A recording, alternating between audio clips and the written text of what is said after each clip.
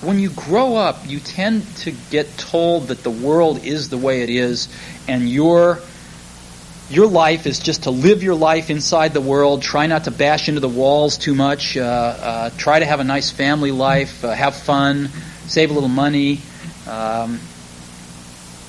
But life, that's a very limited life. Life can be much broader once you discover one simple fact, and that is everything around you that you call life was made up by people that were no smarter than you. And you can change it. You can influence it. You can build your own things that other people can use. And the minute that you understand that you can poke life and actually something will, if you push in, something will pop out the other side, that you can change it, you can mold it. That's maybe the most important thing, is to shake off this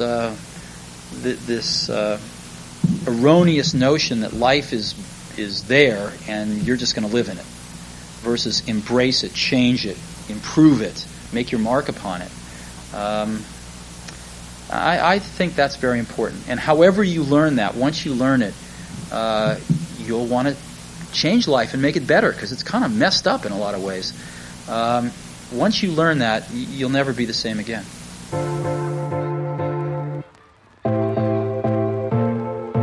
If you are an irrigation professional, old or new, who designs, installs, or maintains high-end residential, commercial, or municipal properties, and you want to use technology to improve your business to get a leg up on your competition, even if you're an old-school irrigator from the days of hydraulic systems, this show is for you. Welcome back to the Sprinkler Nerd Show. I'm your host, Andy Humphrey. This is episode 133. And those were the words of the famous Steve Jobs. No, it's Jobs. However you like to say it, I like to say Jobs, Steve Jobs. And this quote really resonates with me. Not because I think Steve Jobs is an American hero or some sort of god. Frankly, I don't really care if you are a fan of Steve Jobs or not. What I like is that this reminds me that you have the power. You are in control.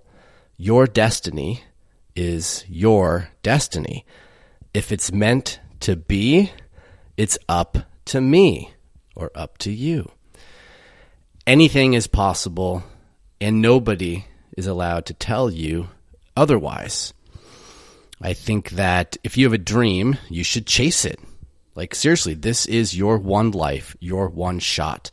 Go poke the world and see what happens. And let me know what happens. I want you to poke the world and then tell me what happens. So in today's episode is going to be a sequence of 26 recorded quotes or short stories or the like that I recorded on my iPhone over the past few months. I listened to a lot of audiobooks.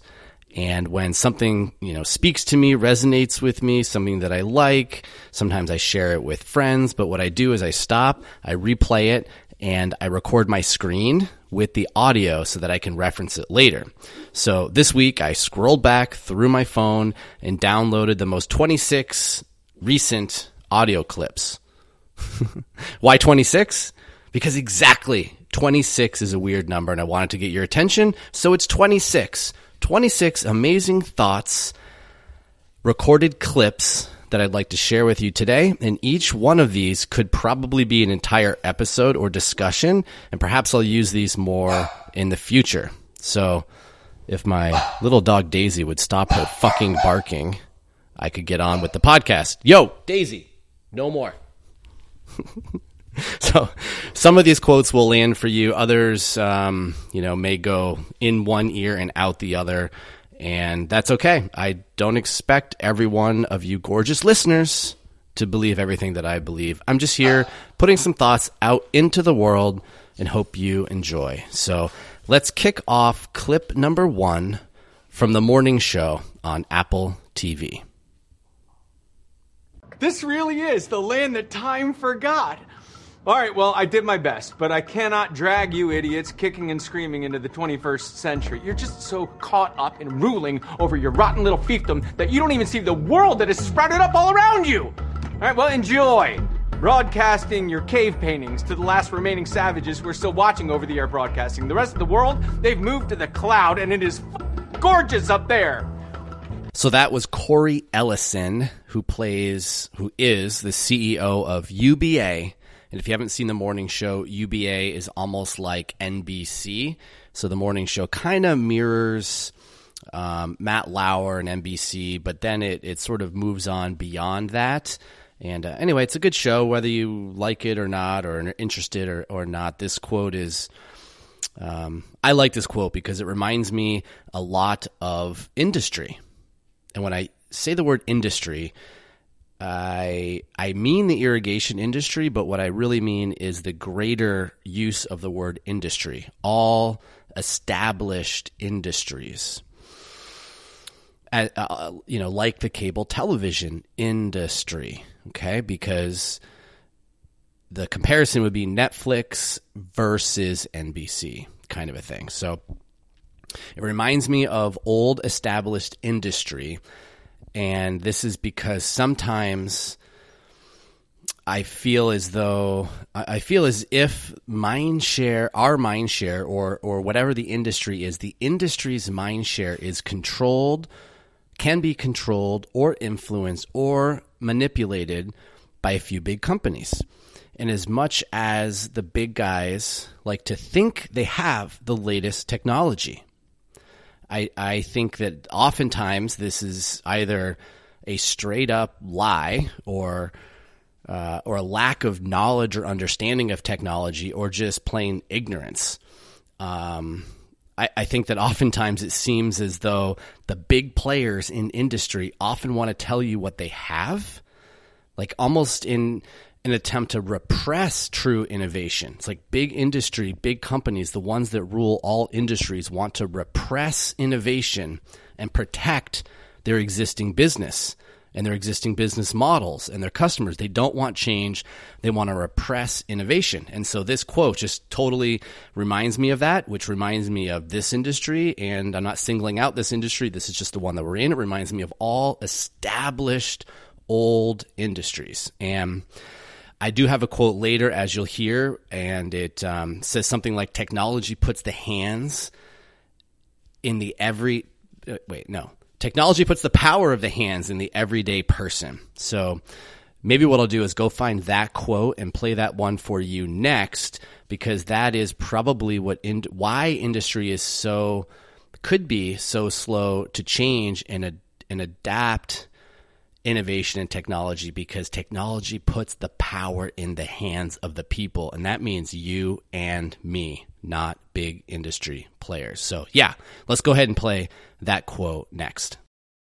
Power to the people is kind of how I've retrofitted my whole company creation philosophy, that technology empowers the regular person to take on the man and bust the old ways. And gotta love that.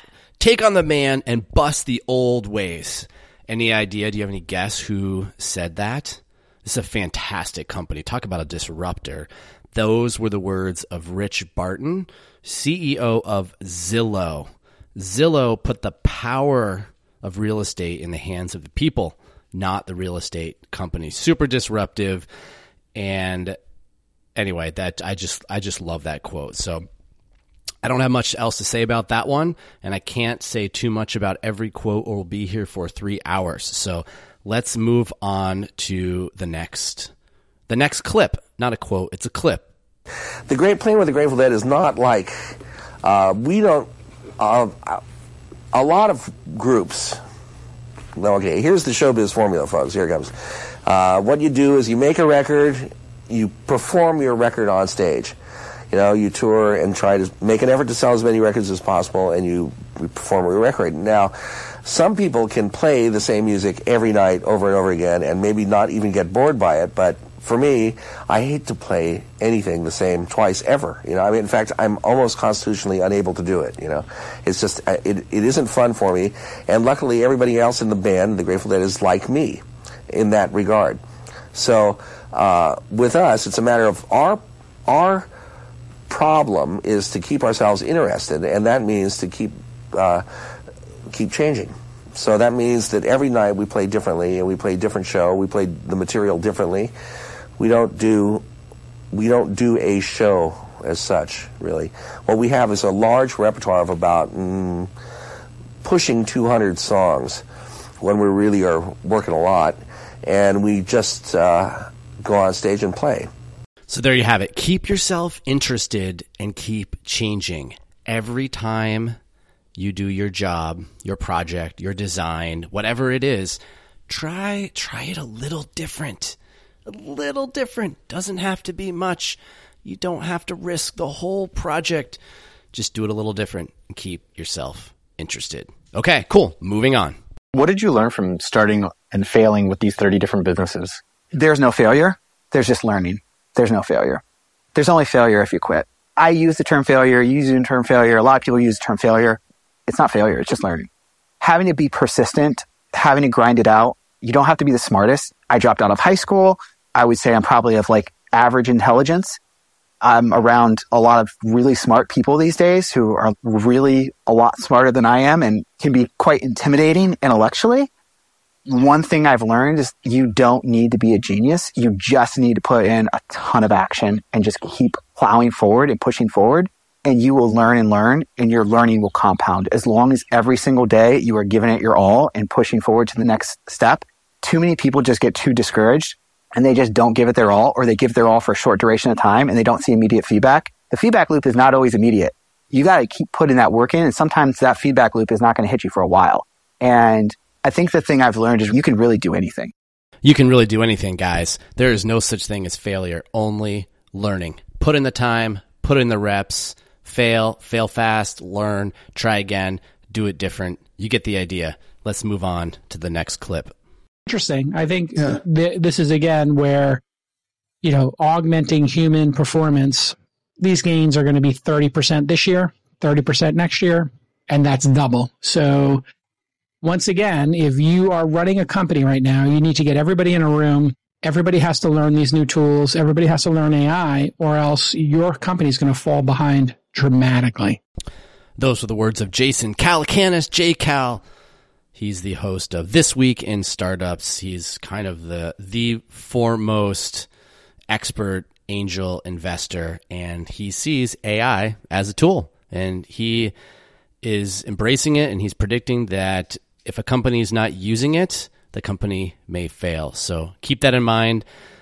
Learn the newest technology so that your business can continue, can keep and grow and have the competitive advantage. What company today is not using a computer? A company today that's not using a computer is a company today that does not exist. And a company tomorrow that is not using AI is a company tomorrow that doesn't exist. Okay? Cool. On to the next clip.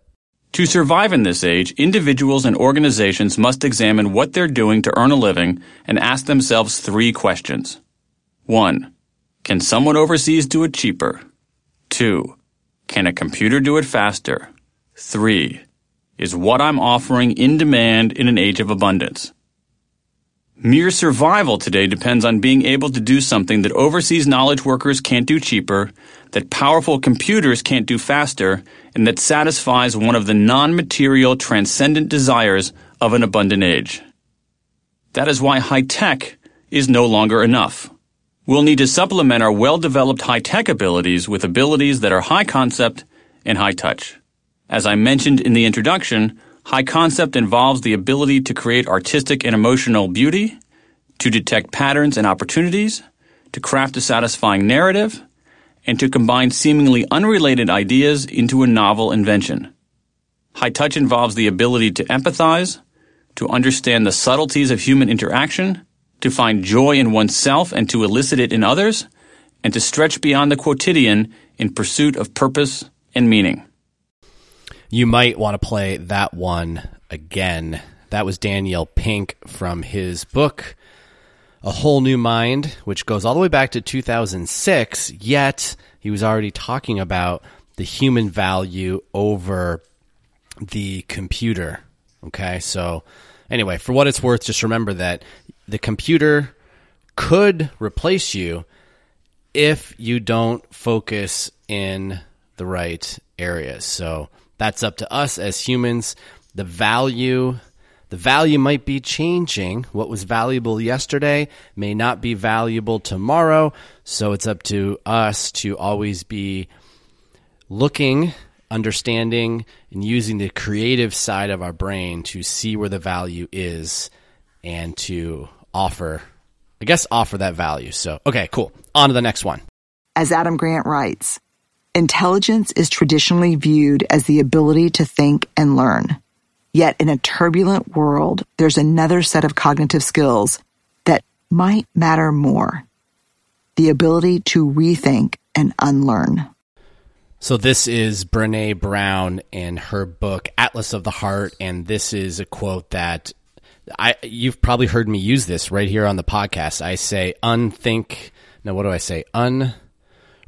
and unlearn versus unthink and relearn, but essentially what she's saying is just challenge what you think you know. Sometimes the hardest part of change is realizing that there's another option, that maybe there's no such thing as right and wrong. And I think I do have another quote from her coming up later, that it isn't A or B. What if it was A and B? So just take that to heart as it relates to what you think you know about irrigation, landscaping, and it's just one. Maybe you're right. Maybe you're wrong. Maybe there's lots of options. It's okay. Challenge yourself. Create space for something new to come in. So there's Brené Brown. Great book, Atlas of the Heart, and especially great for relationships too. So just take that for what it's worth, and we'll move on to the next one. I was telling him, I was like, yeah, man, I'm trying to figure out core values, because that's something like a company does. Like First Form does it the best in the industry.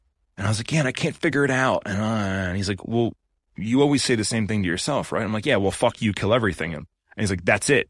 And I was like, I'm not putting that on my wall as, and he's like, bro, that's it. And I was like, nah, man, like I need to get something nicer for the employees. He's like, wait. Who's the most successful fucking killer in that building? And I was like, me. And he's like, okay, so the most successful, powerful person has the most powerful idea, and you're going to water that down and make a simpler version because you think you're better than everyone? And I was like, well, no, I don't think I'm better than everyone. He's like, then explain to them what the fuck it means and make them come up to the level that you're on. And I was like, whoa. Mm-hmm. So yeah, fuck you, kill everything. So when everything's going completely wrong, like last week, right? Yeah. There's such a tendency to act like a victim. Like we all know that. Like you want to be like, oh, it's so cold. My joints hurt because it's going to storm. I can't train. Right.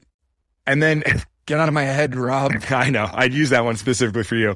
No, but like, it's you just want to be a victim. Like, oh, all this money's going on. I work so hard and no one ever respects me and blah, blah, blah. Where the fuck? Or, I'm not given the right things, or just the fucking victim shit. And I do it. Mm-hmm. Like I do it where I'm like, well, I don't have abs because of this. And like Dana has them because she doesn't have to work as hard as me because I'm working to take care of her. And like you get super bitchy. This is why and then I fucking snap myself out of it. So like the fuck you is fuck you, Rob Bailey. Mm-hmm. Like fuck you, Rob Bailey. You have control over the situation. Fuck you, Rob Bailey. You don't need money to do this. Fuck you, Rob Bailey. You don't have to go home tonight. You can sleep in the fucking warehouse. Mm-hmm. Fuck you, Rob Bailey. No one owes you shit. Mm-hmm. Fuck you, Rob Bailey. Like, the building is on you. Mm-hmm. Advertising is on you. You didn't specify. You didn't give them clear enough direction to execute. That's why they didn't execute. It's your fucking fault. You're the fucking leader. So it's essentially like the extreme ownership thing, right? Yeah. And then the next step is kill everything. Mm-hmm. It's that like that Rambo mentality of like, no, mow down everything around me and nothing lives. Mm-hmm. But with tasks, you know? It's just the most aggressive way to say it. Fuck you, kill everything. So when people hear fuck you, kill everything, they're like, fuck me? No, fuck you. And it's like, no. I'm not even talking to you. No, I'm like, fuck me. Yeah, you're not even involved in this. Yes. I'm here by my fucking self. Yeah. The accountability is on Rob Bailey. And then Rob Bailey's going to solve it. And not only is he going to solve it, but he's going to solve it so well that nothing is living when he's done. Mm-hmm. So fuck you, kill everything, man. Like it helps me through so much shit. Extreme ownership. That was Rob Bailey on my friend George Bryant's podcast. And the takeaway is, it's you, man. Own it. Own it. Okay? And if you, just go out there and fucking own it. Okay, next one. In Jim Collins and Bill Lazier's book, BE, Beyond Entrepreneurship 2.0, Jim writes, false dichotomies are undisciplined thought.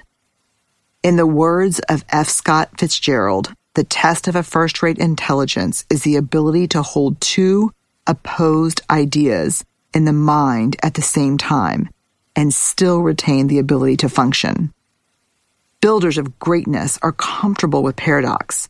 They don't oppress themselves with what we call the tyranny of the or, which pushes people to believe that things must be either A or B, but not both.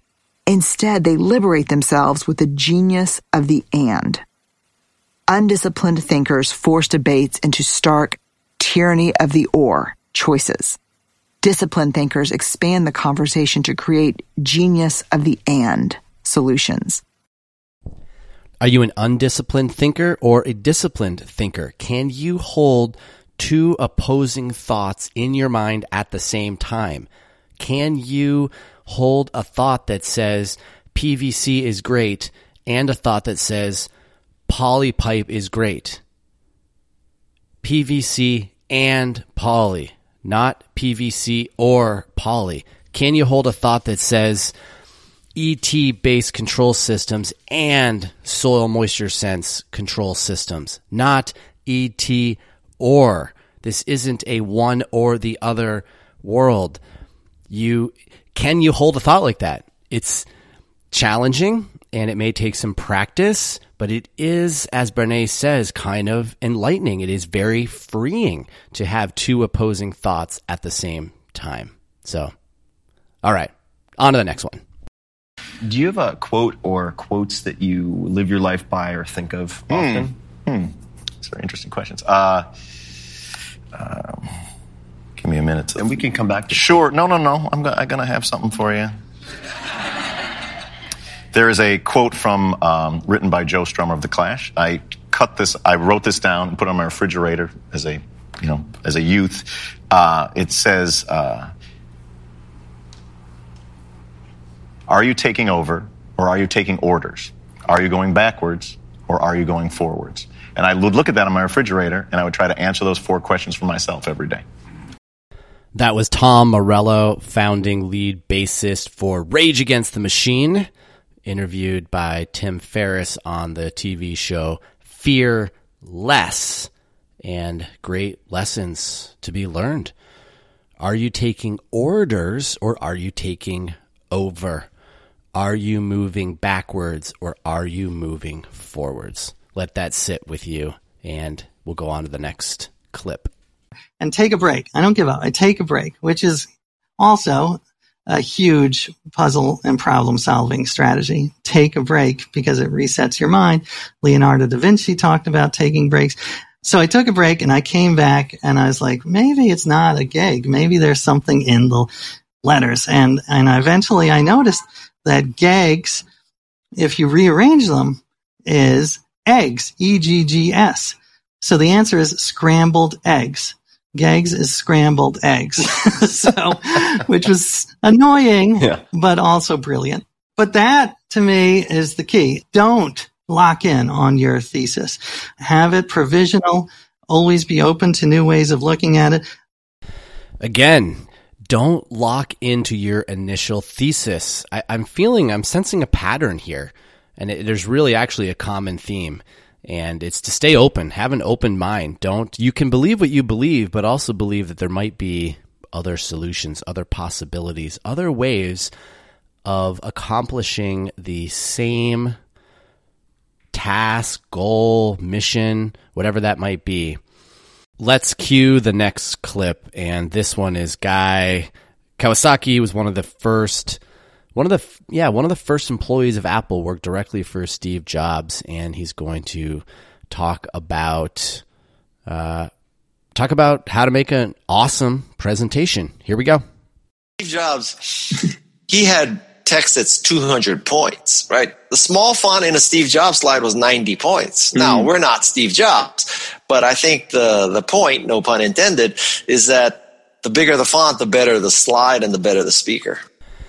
The bigger the font, the better the slide, the better the speaker. Those might be some amazing words to live by. How many times have you watched a presentation and either the speaker read off the slides, they reference the slides, and in your mind you're thinking, if I wanted to read the fucking slides, I would just read the fucking slides. Why are you on the stage? Why are you on the stage talking if you just want me to read the slides? So take that for what it's worth on your next presentation. Number 1, cut your slides in half. Number 2, double or triple the font. And number 3, just make it interesting. Okay, on to the next one. You know what? In that world, I could make the case that ultimately water than oil, right? 100%, yeah. Right. Imagine a world where water is the most valuable commodity, right? And so United States and Canada will form the WPEC or something. Instead of OPEC, it'll be the water PEC, right? And so we'll have this meeting, like President of the United States, President of Canada, and then we get together and, well, should water be $100 a barrel or $150 a barrel? Shall we restrict water this year or not? And then, I'm really making up stuff on the fly here. So now, let's say there's political unrest in America, right? And so the world's water supply is threatened. So using American logic, countries that need water would say, oh, the political situation in America is unstable. We need to invade America to establish stability, to ensure the supply of water. Because have we not done that for oil?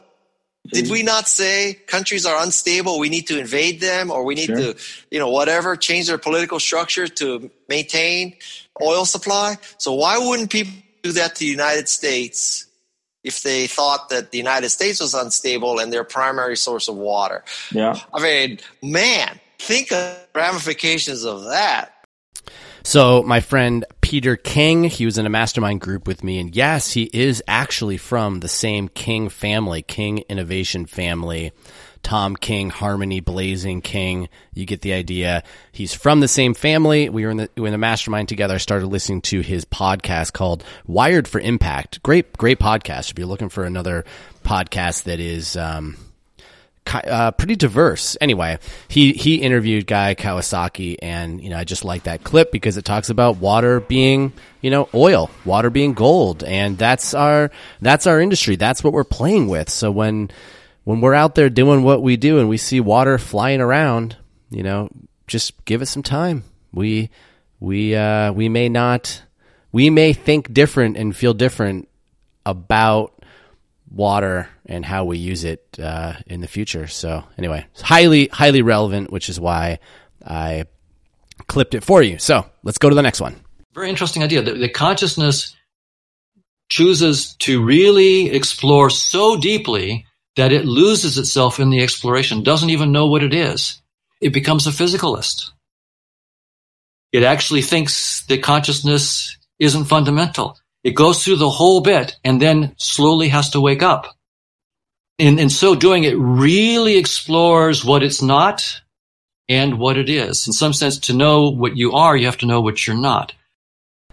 To know what you are, you have to know what you're not. And I often use this way of thinking. So sometimes in order to come up with a solution, I'll flip it over and figure out what it's not. And if you figure out what things are not, then it becomes more clear what something is. So that really is the takeaway of this one. And consciousness is to know what you are. You have to know what you're not. If you could go back and tell that guy from 1973 all the things that happened to you since, what would he make of it all? I was on a quest, I think he'd be very happy that we made it. Yeah.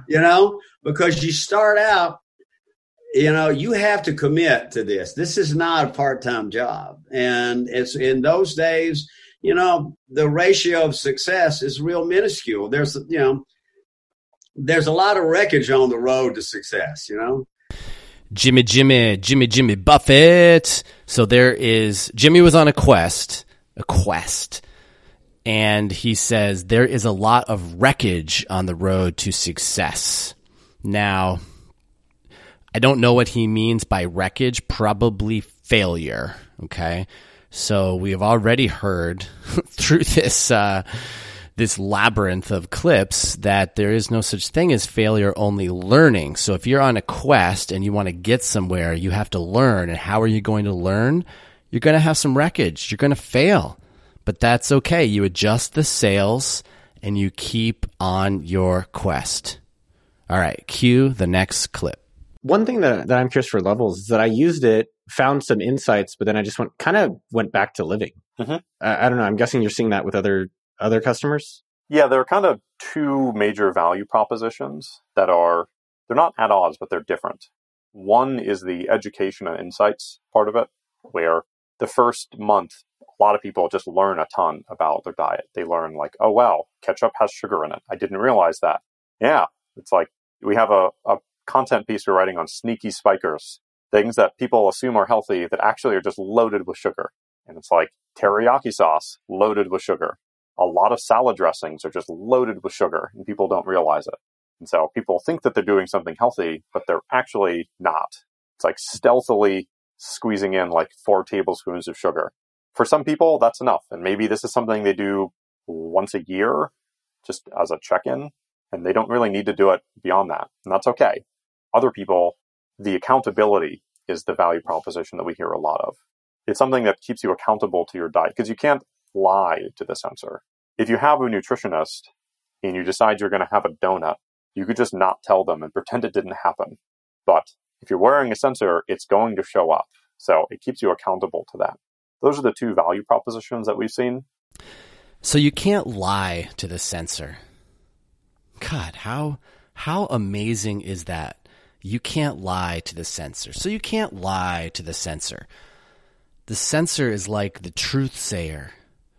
And that's what we're missing. So this resonates because although it's a totally different industry measuring blood glucose, it is an example of how the sensor is the right tool. And we don't use enough sensors in this industry. And there's going to be many more sensors that's going to unlock all kinds of new opportunity and data and ways of thinking and best management practices that the sensor doesn't lie.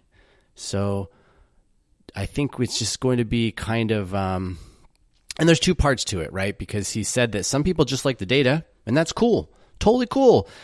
And other people want, to be held accountable. And I think that sensors do hold people accountable. And there's two options. And again, it kind of is it's not A or B, it's and. So if you think about what a sensor can provide, it doesn't have to be automation. Nope. It could just be data collection. It could just be insights. It could be understanding. There's just a lot happening there. And that's a great example of the benefit to a sensor in a completely other industry. So cool. All right. On to the next one. Remember, better is not better. Better can't be seen. It is hidden behind the cloak of industry sameness. A better apple is indistinguishable when it is among other apples. You need people to notice you before they can really see you and see why you are better. You need to insert an orange. It's that simple. Then I added, let's find the different right now. It took us less than 2 minutes to have the first idea. I asked, tell me about the customer experience. Tell me what every real estate agent does to sell a house. A selling agent will list the house online, perhaps run it in a paper, and put up a for sale sign on the property. Hold on, wait. Does everyone put up a for sale sign? Does every house get one? Yeah, it's standard practice, Greg said. Big, fat hint here. When something is standard practice in an industry, that is a massive opportunity to be different. Tell me how those signs are posted, I said. They are put on the home's property nearest the road. The signs are usually a sandwich board type or are a posted sign. How often are the signs posted that way? All the time. It's standard marketing practice, Greg said. What if the signs were different? What if it was a small windmill, one of the tall types that you see in a garden? And what if the sign was mounted to that, I asked. I've never seen that. No one. Greg paused. Then I finished his sentence for him. Yeah, Greg, no one does that. An orange among apples. When you, my listening friend, come up with an approach that inspires you to say, no one does that, you have found a different idea. That is Mike Michalowicz. He's the author of Get Different. Great author. I like the way this guy thinks. And again, he says, better is not better. Better cannot be seen. Better is hidden behind the cloak of sameness. Industry sameness. And I would say, think about your business, whatever it is. If you're a contractor, distributor, you're a specifier, landscape architect, how do you differentiate amongst the other contractors? Do you look like sameness when you pitch better? You pitch your head-to-head spacing is better than the other guy's head-to-head spacing. You're likely pitching sameness. And I encourage you to figure out how to be the orange in the apple bin. It could be as simple as having different looking trucks, different looking clothes. Be fucking different. Otherwise, you're pitching sameness. Got it? Let's move on.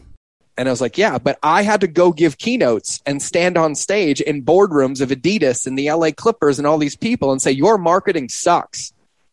And they're like, no, it doesn't. It works. I was like, to what extent? In what lens? To what distance? So I'm going to challenge all of you, and we're going to go through some examples of this because I pulled some examples today to be different and to think different, right? But what's the number one fear? Typically, the number one fear is to be being seen, right? It's not like we're afraid to miss the shot. It's we're afraid for other people to see us miss the shot. So that is George Bryant. I was in George Bryant's mastermind for a little bit. He's got some great conferences. His podcast is called The Mind of George. And of all the quotes, this one is a good mic drop because sometimes we think we're afraid of failure. And I would question that. George said it perfectly. We are not afraid of failure. We are afraid of being seen to fail. It is the fear of being seen failing. That's the fear. So I don't have any more to say on that other than that's the truth. So you got to just put your ego aside, be humble, and not be afraid to strike out. The feeling of striking out, maybe that's what it is. It's being seen striking out. So, all right, guys, next one. I always think the best questions are naive questions, which is why I love employing students or graduates and students, because they start you off on a different train. Because the trouble with experience is you know how to do things. Well, I mean, you know how to do some things. And experience is a baggage that can get in the way. And what you need is someone saying, why? Why is it like that? Why do you have to do it like that? And it stops you dead in your tracks. So it forces you to not follow the path that everybody else follows. And students and graduates have no fear of pioneering. They've got nothing to lose. That's James Dyson, the James Dyson. And I love this. He was interviewed on Tim Ferriss's podcast, episode 530. Super, super good episode. Highly recommend you listen to it. And, a couple things. The best questions are the naive questions. And what I find fascinating is when he says that experience is baggage that could get in the way. Because if you're experienced, then you kind of have this I know mentality, right? And as I've already, as we've heard here today, it's a unthink and relearn or rethink and unlearn, whatever the heck Brene Brown says that I'm, showing for you guys. But it's the ask why. Why is it done this way? And the people that ask why can sometimes annoy their bosses, but Don't be afraid. If you want to know why, ask why. If you're annoying your boss, that's his problem, or her problem, not your problem. Okay? So you have my permission to ask why 1,000,000 times about everything. Cool. All right, next one. The customer has to have probably like a 2 to 10x benefit because of the technology change. And if that doesn't exist, real humans in the real world don't change tools because there's some interesting technology dimension to it, like we do in the tech industry, because we want to play around the next thing. But actual humans only change their behavior if there's some material benefit that they get.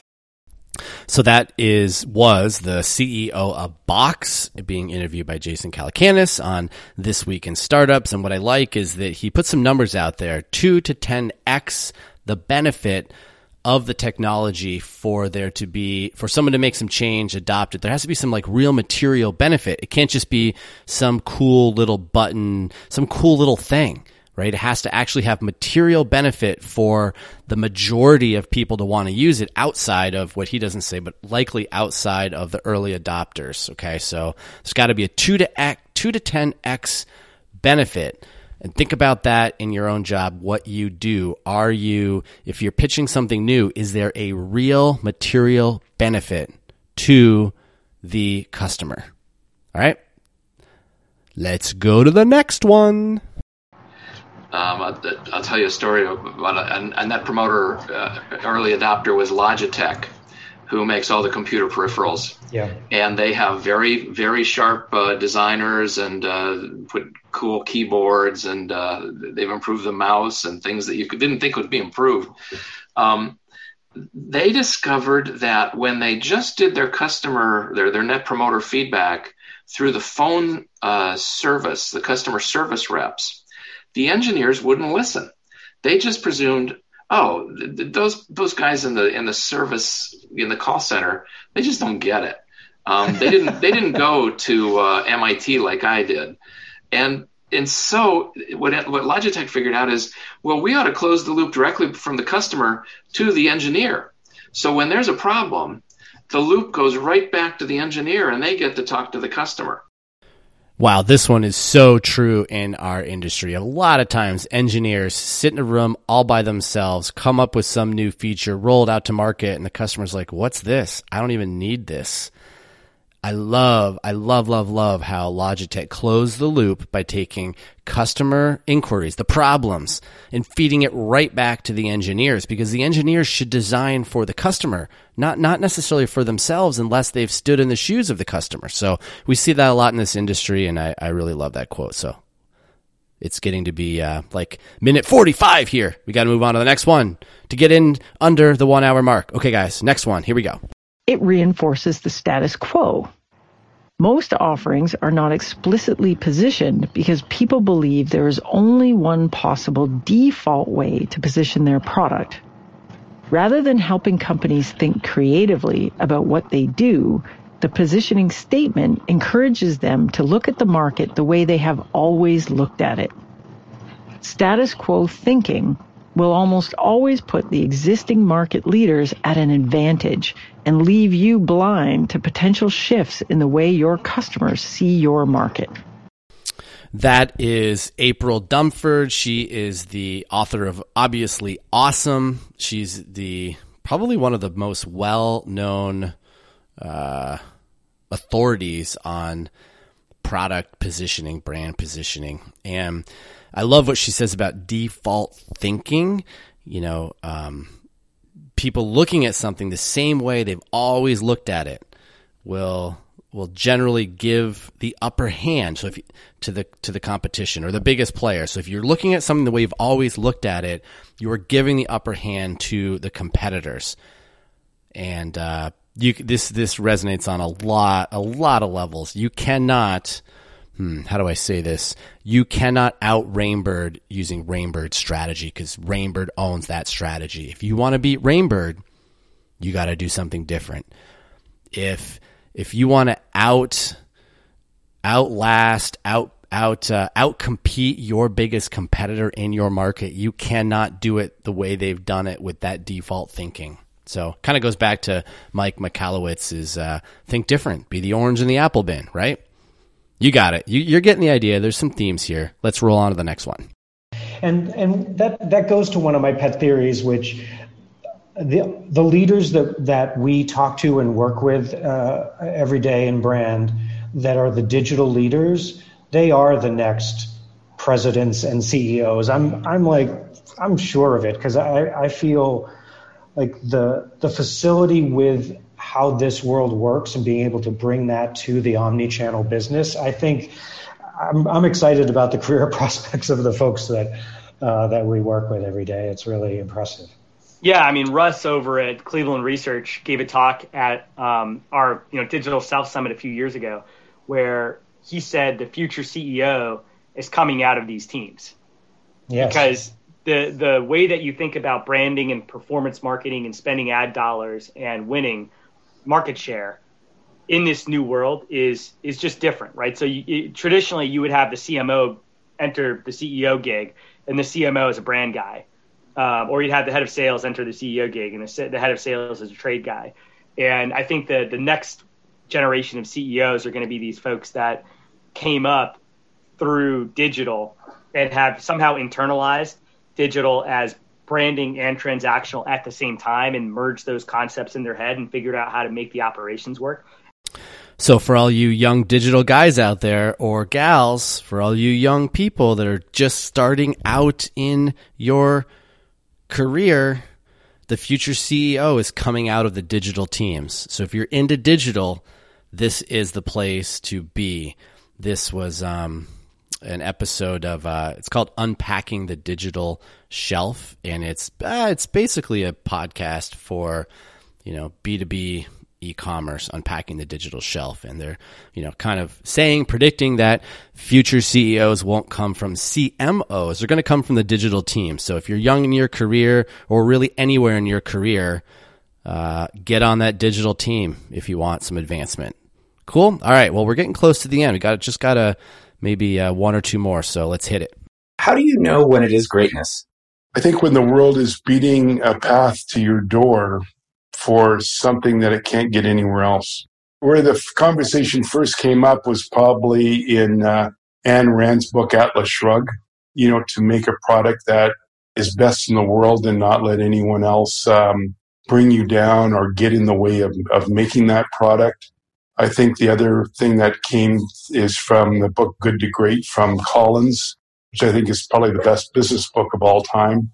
There is no real business. There is no real moving into kind of the stratosphere unless you can claim that you're making something that is the best in the world. And so when you make the best in the world, then all parts of your business fall into place, because like I was saying, the world beats a path to your doorstep. Greatness. I think let's define greatness as business, but this is the founder of Lululemon, Chip Wilson. Greatness is when customers are beating their way to your doorstep. And sometimes that's referred to as market pull. So you gotta build something that has market pull. Okay. And according to Chip Wilson, that is a sign of greatness. He was interviewed by Noah Kagan on Noah Kagan Presents, another great podcast. And as far as my notes go here on this episode, this montage of clips from Andy's iPhone, that wraps it up, guys. These were in really no particular order. I take that back. Kind of. I did change the first ones just to try to see the episode. Otherwise, it was kind of chronological, just working backwards through my phone, developing these clips or finding these clips and then moving them over to the editing platform. I hope you enjoyed this, and as much as I did, because this was also good for me to kind of put my own thoughts together, and perhaps I could find a common theme. Or if you see a theme, you can help me out, because sometimes I don't see everything. I can only see what's right in front of me, and sometimes that just seems natural and normal. So if you see a theme here, let me know. Reach out on LinkedIn, send me a message, say, hey man, I really enjoyed this one quote really resonated with me. And I would love to know. So thanks so much, you guys. Catch you next week on another either exciting, informative, or hilarious episode of the Sprinkler Nerd Show. Ciao, ciao.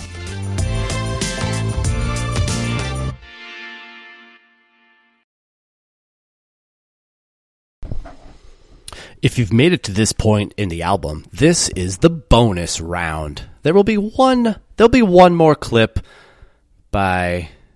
from announced, read, spoken by Jerry Garcia. Let's roll. At it, it's been kind of like that for us, really. This stuff is mostly errors. It's a comedy of errors, really, and eventually you'll learn to do things the right, be more thorough, and so forth. All stuff that we don't want to do, but It seems like with many bands in concert, they reproduce the record exactly. It seems like the word for the Grateful Dead in concert is improvised. Yeah, we would probably reproduce the record exactly if we were disciplined enough to do it. But it's just, forget it. It's out of the question. It doesn't, So what happens instead is, by now our fans realize that they're not going to hear the record. They may hear the songs, but they definitely won't hear the record. So, but that's okay. Really, from a musician's point of view, a record is kind of like a painting. It's you have a chance to really study all the detail, and you can be sure that everything that happens in the song has the benefit of supervision. So you can pay attention to incredible detail. When you're playing live, it's a whole other experience. It's like a snapshot. It's like a Polaroid. What's there is what's there, and the moment provides new things. Sometimes they're better, sometimes they're worse, but they're really two different things. It's like apples and oranges almost. It's just. For us, that's been our big trouble making records, really, is we've never been able to get that live energy into the grooves, and we go in the studio and we might be able to get it to sound superficially okay, but it's just no life, it'd be like, so that's been the big mystery for us, but we're starting to get to where we can do that now. We're starting to understand what it takes to make that happen. Many bands, they hear the words bootleg tapes, they go crazy. But the Dead sort of promote the trading and the hoarding and the passing around of bootleg performances.